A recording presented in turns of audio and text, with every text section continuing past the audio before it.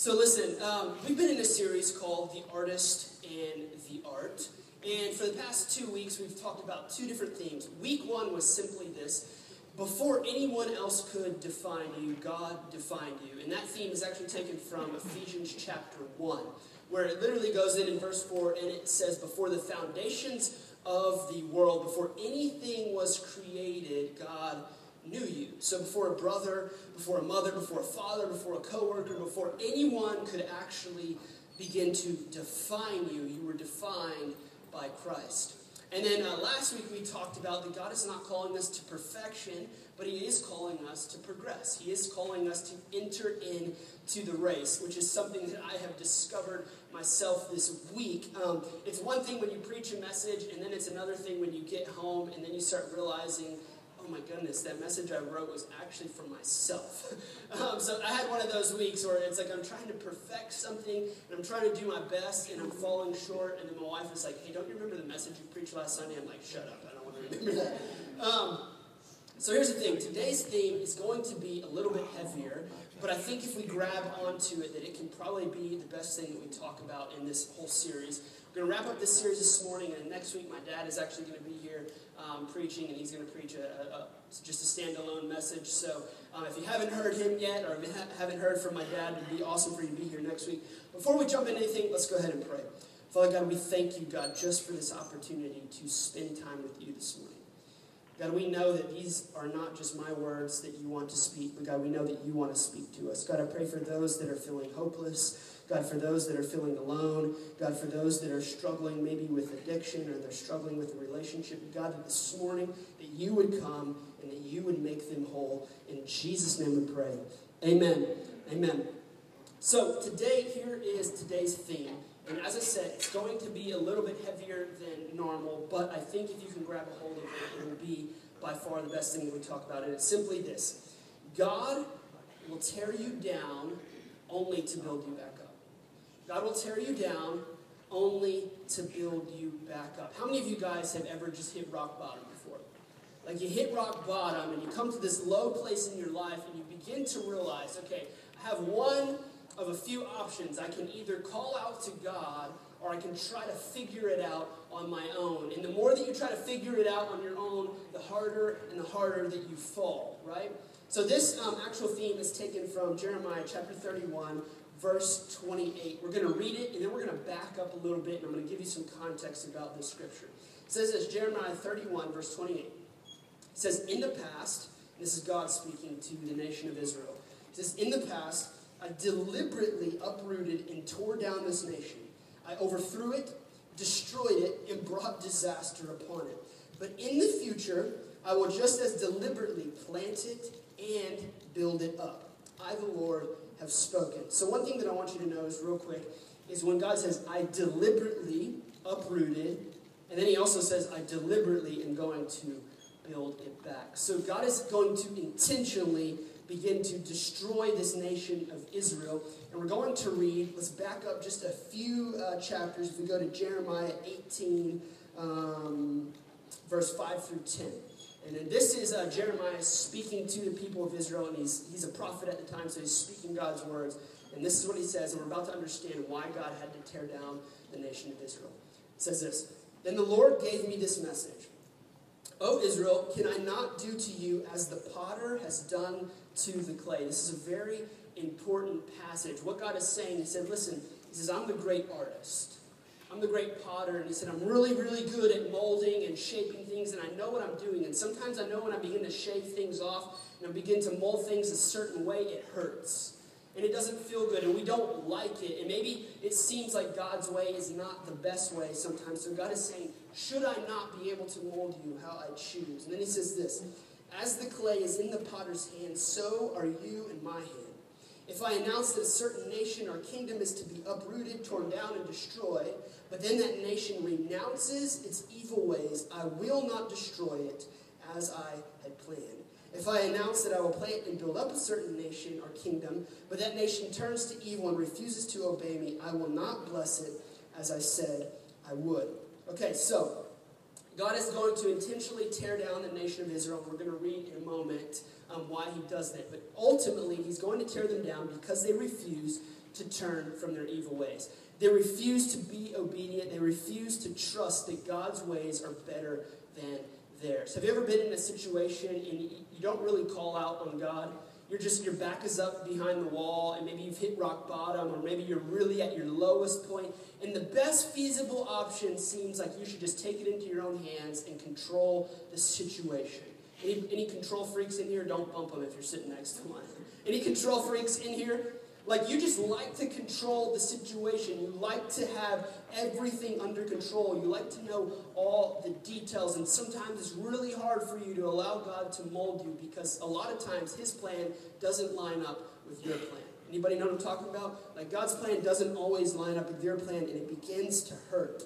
So God deliberately is also going to build the children of Israel right back up when they turn from their evil ways. But something I want you to notice. Before Israel turned from their godless living, they first had to learn the hard way. Here's the not-so-fun part. A few years ago, my boys, Eli and Isaac, were actually... Eli was sleeping in a regular twin-size bed, and Isaac was sleeping in a crib, but he was old enough to walk. And if you're a parent, one of the things that you're going to experience when you have younger kids is you're going to be woken up a lot. Like, a lot. And one of the ways that Claire and I used to be woken up was we'd hear this sound. And we're like, what in the world is that? And we'd go back in the room, and Eli had climbed out of his bed, gotten into Isaac's crib, and they're both just like going to town like it's a trampoline in the crib.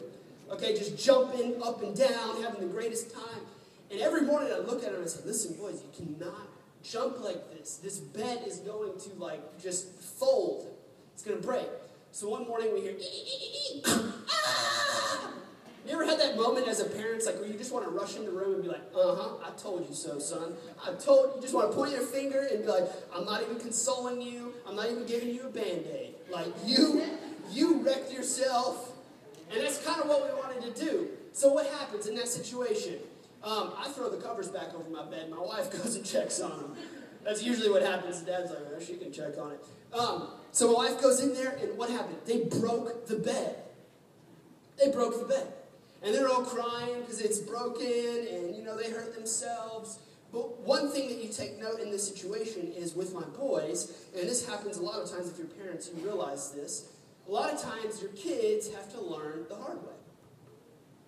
Like, they don't understand what you're talking about until they hit a place of like, oh, I just broke the bed and hurt my leg. Oh, I understand why mom and dad told me not to do this, right? True story, I was a little kid and my mom was cooking and she said, we had those electric stoves, where the thing gets real red and hot. And when I was a kid, I would just stare at that thing. Like, man, that is so cool, I want to touch it. My mom's like, do not touch that, it will burn you. And one day, I couldn't take it. I'm one of those kids that, you go in the room, they're like, don't press the button. I'm like, true story, I pulled the fire alarm at my school one time and got suspended because I pulled the fire alarm. I just wanted to see what it did. I was like, and then I get bum rushed and all these people tackle me and my dad beat my behind. But they have to learn the hard way. So I touched the stove, burned my hand, learned, okay, that little red cool thing is hot. I should not touch it. And so the children of Israel are about to have to learn the hard way. But there's one thing that I want you to notice. Before God disciplines them for their disobedience and their unrepentant hearts, he gives them a warning. He gives them a chance to turn from their licentious, godless lifestyle. Jeremiah 18:11 through 12 says this, therefore, Jeremiah, so God is speaking to Jeremiah saying, go and warn all the people of Judah and Jerusalem, Israelites. Say to them, this is what the Lord says. I am planning disaster for you instead of good. So turn from your evil ways, each of you, and do what is right. And ultimately, I will spare you. But the people replied, and I want you to take note of this. They said this, don't waste your breath. We will continue to live as we want, stubbornly following our own evil desires. So, God had a plan to prosper the Israelites, but they didn't learn. They wanted to learn the hard way. They wanted to continue to keep doing things the way that they were doing. They wanted to continue to live a lifestyle where their pleasures and their own things they believed were truly better than God's. And they said, God, you know what? We don't really want you to mold us. We don't really want you to shape us because right now our pleasure and our lifestyle and our way of doing things and our plan is much better than your plan. So God says, okay, in order for them to learn, he's going to have to bring them to rock bottom. The truth is, many of us don't realize our unrepentant hearts until God brings us to the lowest point. We don't realize it. Some of us don't realize our disobedience or our unwillingness to turn from sin that is really just killing us until God brings us to the lowest low and until you have nobody else to call out to other than him. So this is what God's going to have to do. He's going to have to bring them to the lowest point of their life. And I want to read to you God's response in Jeremiah 18:13-17. And it says this. It says, "Therefore, thus saith the Lord, ask among the nations, who has heard the like of this? The virgin Israel has done a very horrible thing. Does the snow of Lebanon leave the crags of Sirion? Do the mountains' waters run dry, the cold flowing streams?" And listen to verse 15. "But my people have forgotten me. They make offerings to a false god. They make them stumble in their ways, in their ancient roads, and to walk into side roads, not the highway, making their land a horror, a thing that is hissed at forever. Everyone who passes by it is horrified and shakes his head." So listen, notice this. Everybody that sees what God is doing to Israel and how he is destroying them, they take note of it. They notice, like, man, if you would just turn from what you're doing and choose to follow Jesus, then everything would work out. And in verse 17, "Like the east wind, I will scatter them before the enemy. I will show them my back, not my face, in the day of calamity." So, God will tear you down only to build you back up again. God will tear you down only to build you back up again. Consider the story of Jonah. Anybody heard the story of Jonah? You grew up in Sunday school. You heard the story. Jonah gets swallowed by a fish. Well, see, what happens in this story in the very beginning is God calls out to Jonah and he says, "Hey, listen, go to Nineveh. I want you to tell my people about me." Because Nineveh was a very godless nation. They were all about themselves. They were doing things that just were not good in God's eyes. Well, Jonah, the reputation of Nineveh had preceded itself. Everybody knew about it. And he was scared. He didn't want to go because he knew if he took the risk, if he took the chance of going there, he could be killed or something bad could happen to him. So instead of choosing to obey what God had called him to do, he decides to run. So what does he do? He buys a ticket, he hops on a boat, he gets on a boat, and everybody knows the story. Let's see what happens. Jonah 1:1-3. "Now the word of the Lord came to Jonah, the son of Amittai, saying, Arise, go to Nineveh, that great city, and call out against it, for their evil has come up before me." But Jonah rose to flee to Tarshish from the presence of the Lord. He went down to Joppa and found a ship going to Tarshish. So he paid the fare and went down to it to go with them to Tarshish. And I want you to notice this, away from the presence of the Lord. So Jonah decides to run. He decides to think that his ways are better. And lo and behold, what does he find out? He is running away from the presence of the Lord. So 3 things that I want to share with you this morning. What happens when we choose to obey our own ways and choose to decide our own ways rather than the plan that God has for us? Number 1, intimacy with Jesus is stripped away. Intimacy with Jesus is stripped away. So here's the question. Let me ask you a few. Do you have a hard time connecting with Jesus? Like, do you have a hard time hearing the voice of God? Then I would say, have you asked yourself the question, is there something that God has called me to do or to obey that I am running away from, that I'm not doing? See, oftentimes as Christians, we want a new experience, right? We want to come into a church and we want to feel God in a whole new way, and we want to read, and we want some kind of new revelation, some new kind of experience. When really what God wants us to do is just simply obey. Obedience is the hardest thing to do because, you know why? Because on the other side of it, there's fear. On the other side of it, we don't know what's going to happen. We got to step out in faith and go, okay, God, if I do this, are you really going to come through? Or are you just going to leave me hanging? There's fear, there's anxiety, there's worries. The But the truth is, intimacy with Jesus is nearly impossible when we're doing everything possible to run from him. See, we can't really know God as we should when we're running away from him. Many of us know what we need to do, but the fear of what is on the other side consumes us. If I obey God, if I do this, or if I do that, or if I do what he's asked me to do, then what's going to happen? But here's what happens. That's what I was thinking about this morning. You see, when we choose our plan over the plan that God has for us, it might seem easier in the moment, but we become exactly like the children of Israel. God, don't waste your breath. Don't waste your breath. I'm going to do what I need to do. I'm going to do what I want to do because my way is better. And because God is what we've talked about through this entire series, because God is a loving Father, he will cause us to go through things that may be difficult and hard at times so that he can pull us to himself.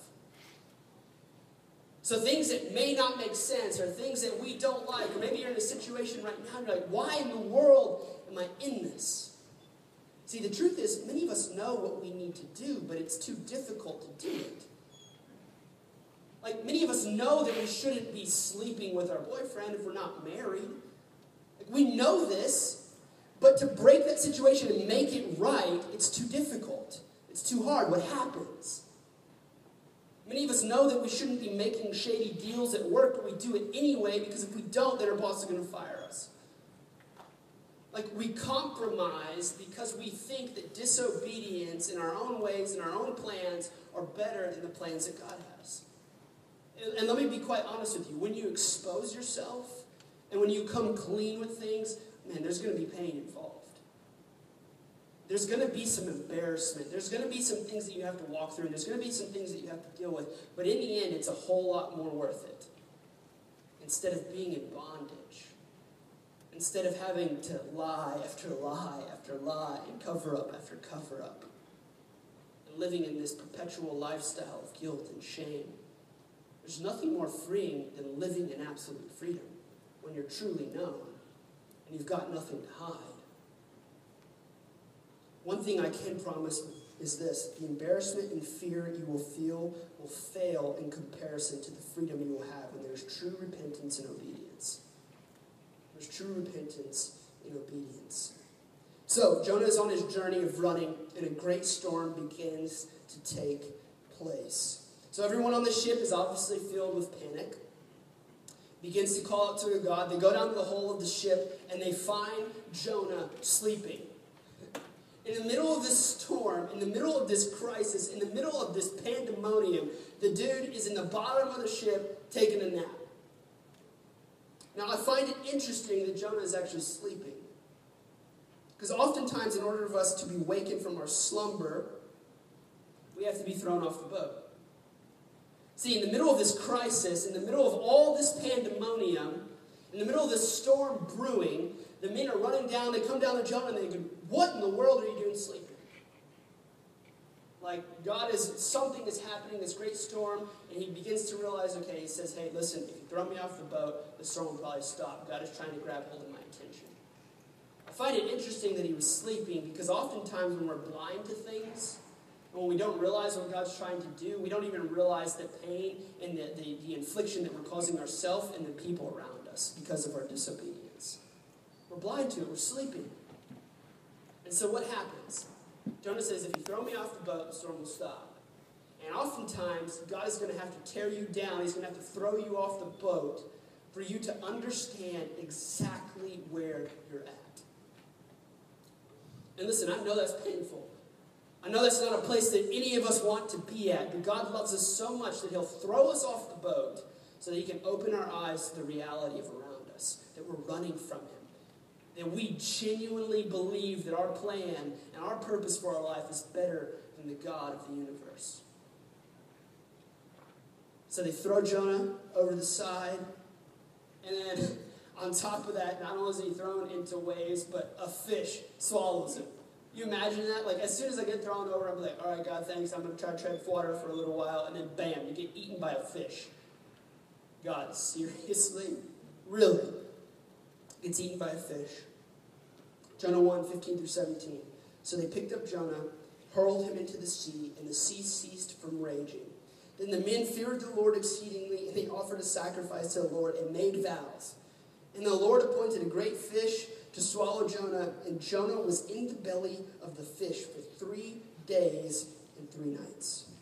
3 days, 3 nights.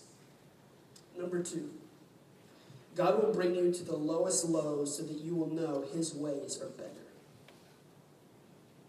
God will bring you to the lowest lows so that you will know that his ways are better. And listen, when you're sitting in the belly of the fish, who in the world are you going to call out to other than God? Listen, there's some of us in here that, man, we just hit rock bottom. And the only thing that you have is calling out to Jesus. The only thing that you have is calling out to Jesus. If you want to go read it in Jonah 2, 1 through 9, you're going to see in the belly of a well, Jonah begins to pray and he begins to cry out to God, and he says, God, forgive me for not doing what you first asked me to do. He begins to pray. He begins to seek God. He begins to cry out to God.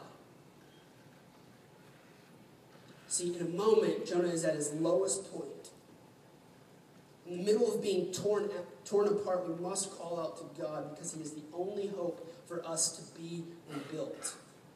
See, sometimes God brings us to the lowest point so that we can realize and we can come face to face with who we really are.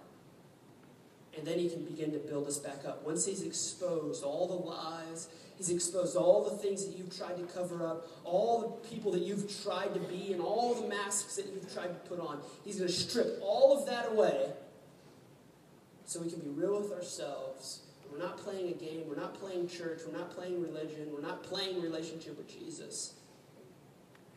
But that it's authentic. And he says, okay, now that you've turned, now that you've decided to obey, now that you've decided to come clean, now I'm going to build you back up. See, we must deal with our sin. We must choose to obey and repent. Here's the truth. You can do exactly like Jonah did. You can run and you can hide. But you will always take yourself with you. So let me put it this way. You may think in marriage right now, maybe you're having a difficult season, and you may think the grass is greener on the other side. Man, what would it be like with a different woman? Or what would it be like with a different man?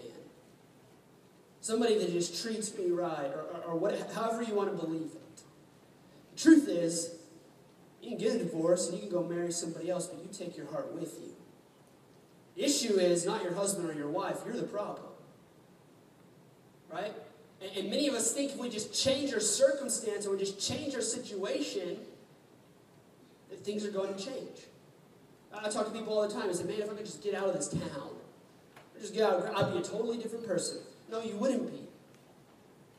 You still got the same insecurities, the same things that God is trying to push on you to deal with. You're the same person. You can move from Louisiana and go to Washington, and you're still going to deal with the same issues. You take yourself with you. You don't need a new spouse. You don't need a new job. You don't need new friends. You need a new heart.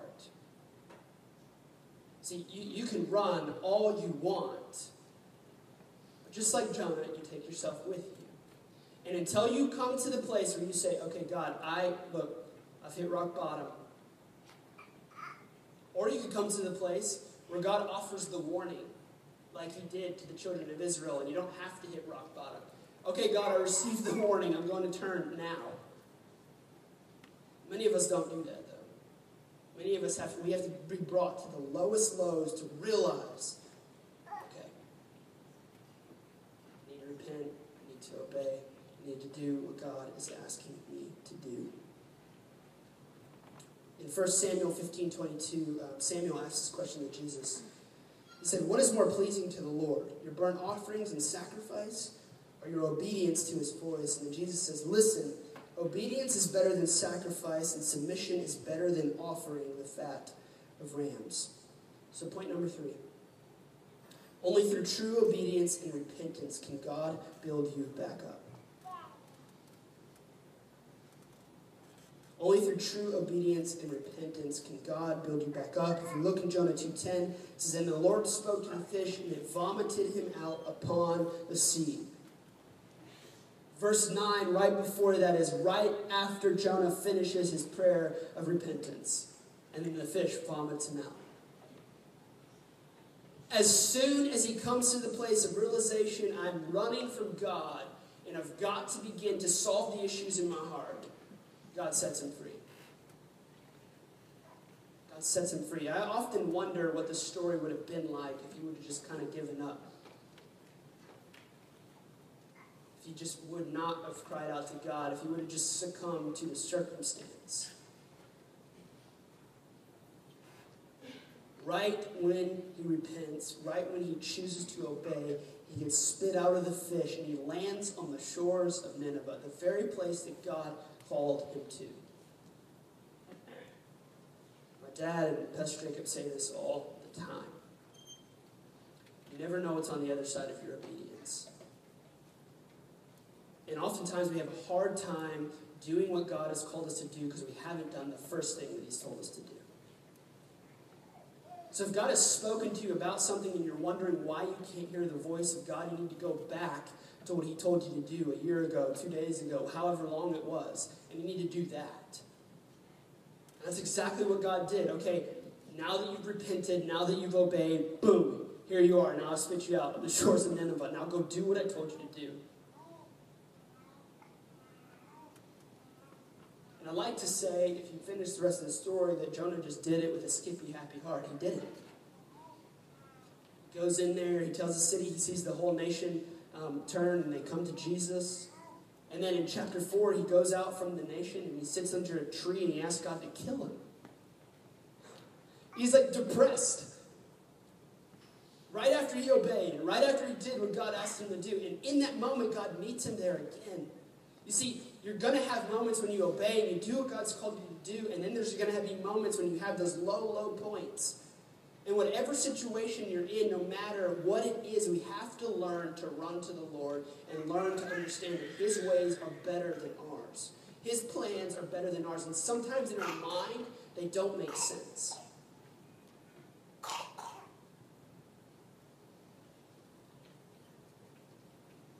God will not rebuild those who refuse to believe that his ways are better. God is calling us out of darkness and to repent of our wrongdoings, and he will make us new. But let me clarify something. Repentance is not just a prayer. Repentance is fighting daily to flee the scheme of the enemy. I think Charles Spurgeon said it best. He said this: repentance is a discovery of the evil of sin. A mourning that we have committed it, so we're sorrowful of what we've done. A resolution to forsake it. It is, in fact, a change of mind of a very deep and practical character, which makes the man love what he once hated and hate what he once loved. That is true repentance. That what we just did, we understand that we chose in that moment to consider that our ways were better than God's, and we realize, man, it wasn't. I failed, and we repent of that. And then we do everything that we possibly can to run away from it. I put this on Facebook a few days ago, but it was something as I was studying for this that I really felt like God had showed me. But just because your life is under construction does not mean that you have to live in turmoil. Like, just because God is doing work on you, like we talked about last week, just because you are making progress does not mean that you always have to hit rock bottom. Does not mean that your life always has to be miserable. See, if we choose to obey in that moment and we choose to repent and truly turn from it, then God is constantly making progress in our life. We have to fight everything in us, and I'm talking about myself here. We have to fight absolutely everything in us to consider that our ways are better than his. We have to remember that we are the clay in the potter's hand. And when he's molding things and he's constructing things in our life, he knows exactly what he's doing. And it doesn't always make sense. It's not always something that we leap for joy when he asks us to do these things. But I can tell you this. Even though it's been great fear, and even though it's been stressful at times to consider and know that God's ways are better than my own, every time I've chosen to obey, regardless of what the situation is, God has always been with me. It's the thing I love about the story of Jonah. And he failed miserably. God freely forgives him, equips him and empowers him to do what he needs him to do, and then he loves him. He wasn't mad at him, he wasn't holding a grudge at him. He called Jonah to obey and to repent, and he did so, and then God begins to use him in a mighty, powerful way. So today, you can make a choice. To repent, to obey, to turn. See, it's my job as a pastor to stand up here and try as best as I can to present the truth to you. But you've got to make a decision, because I can't do that for you. Like some of you, it's just the decision to simply follow Jesus. For some, it's just simply a decision to go, okay, God, you know what? I've been fighting this my entire life, but I'm going to choose that your ways are better. I'm going to choose that your ways are better. You know, so many people, they like to have their little checklist. Like, this has to go on this day, this has to happen, and we do that with God a lot of times. Like, God, in order for you to trust me, I need this to fall in place, I need this to fall in place, and I need this to fall in place. And then God just says, no, let me just shape you and mold you how I see fit.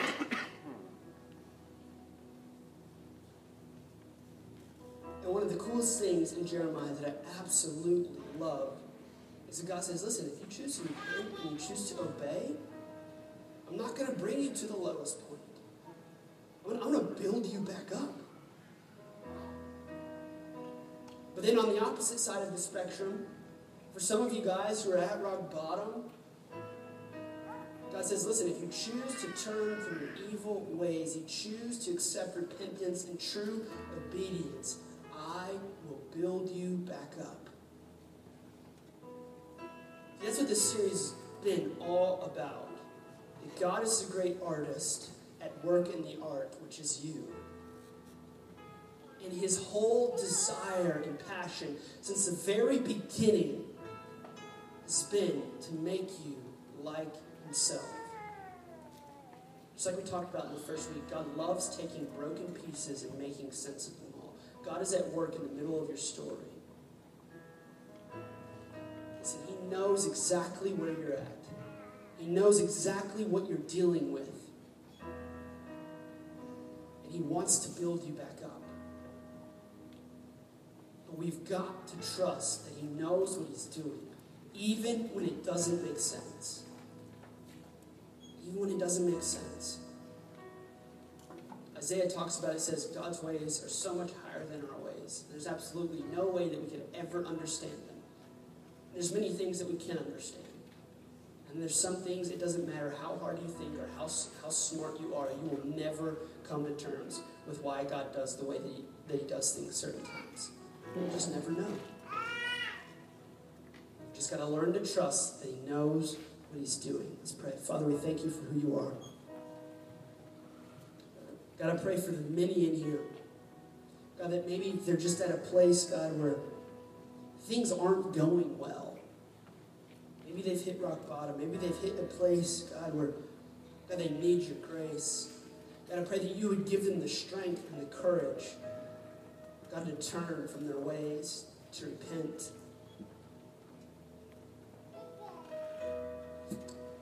God, that they would understand every single time that they turn, God, that you will build them back up. God, that there is grace for their shortcomings. There is grace for their failures. God, you haven't called us to be perfect, but you have called us to progress. In Jesus' name, amen. Amen. Let's chat real quick about something. As we wrap this whole series up, I wanted to end it with this because I feel like the past 2 weeks, we've talked about this great, grand grace that Jesus offers all of us. And he takes the broken pieces of our life and he fits them back together. He's not calling us to be perfect, but he is calling us to make progress. But I want you to know that you have a part in this whole story. One of my greatest fears all the time is simply this, and I don't think it's ever possible that you can do it, but that I would abuse the grace of God. That I would just see it as a crutch to continue to live my life however I want, because God is so gracious. But Paul even talks about this. He says, just because we have the grace of God doesn't mean that you keep living a life however you want and then keep coming to God and saying, okay, God, I'm sorry that I did that. Help me, cover me. You see, when God truly takes over your heart, this stuff becomes your desire. God, I'm going to do everything I can to run. I'm going to do everything I can to repent, to obey, to do what you've called me to do. I'm going to step out. I'm going to take a risk. I'm going to take a chance. I'm going to take some faith. You play a part in all of this. And listen, as a church, our desire, the reason that we put so much emphasis on life groups, the reason we put so much emphasis on Friday mornings for all of our men at the coffee shop over here, and our ladies' meetings, and all that stuff, because discipleship is the key. Sunday mornings are great. We can celebrate all that Jesus is doing, and we can worship, and we can preach, and we can get connected, we can drink coffee, we can have all those great things, and we can say, hey man, I just love this church. I feel like it's family. But at the end of the day, and I've said this for weeks now, I'm going to say it for the rest of the time that I'm pastor here, is every single one of us are going to come to that day where we get that phone call where we don't know what to do.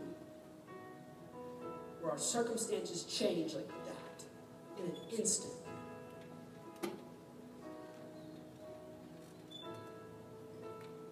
And when that happens, you've got to be ready. You've got to be grounded in family. Discipleship. You've got to be able to pick up the phone and have other men that are praying with you, that are believing with you, and other women that are doing the same. So listen, if you consider this your home, your church, your family, I strongly, strongly encourage you, man, get involved in a life group. Go sign up for one at the Connect table over there. Or if you're a man, every Friday morning we meet at Hope, the coffee shop right across the street. Every Friday morning at 6:30 a.m. I know it's bright and early. Sit down and just open the Bible and talk about life and what God's doing in us. It's discipleship. Sunday morning is awesome. But the bread and the butter and the meat and the bones is all going to be fleshed out in real life with one another. That's what Jesus ultimately has called us to do. He's called us to do life together. He doesn't want you to do it alone. Because here's the question. Everything that we've talked about, if God is pushing on your heart and He's calling you to a place of true surrender, true obedience, guess what? You can't do it by yourself. Because if you're a lot like me, when the Holy Spirit convicts me, a lot of times it feels so weighty, like I can't do it by myself. So I say, oh yeah, great, good sermon, good message, great, glad that God spoke to me. And then we walk out the doors, we get in our car, and we drive home, and we forget all about it. It's why family is so important. It's why discipleship is so important. You can walk out of these doors, you can have lunch with somebody else, and what is God doing in you? You can hold each other accountable. So I encourage you, if you're not in any kind of group, there's many different ones that you can get involved in. Sign up for one, show up to one, let God do work.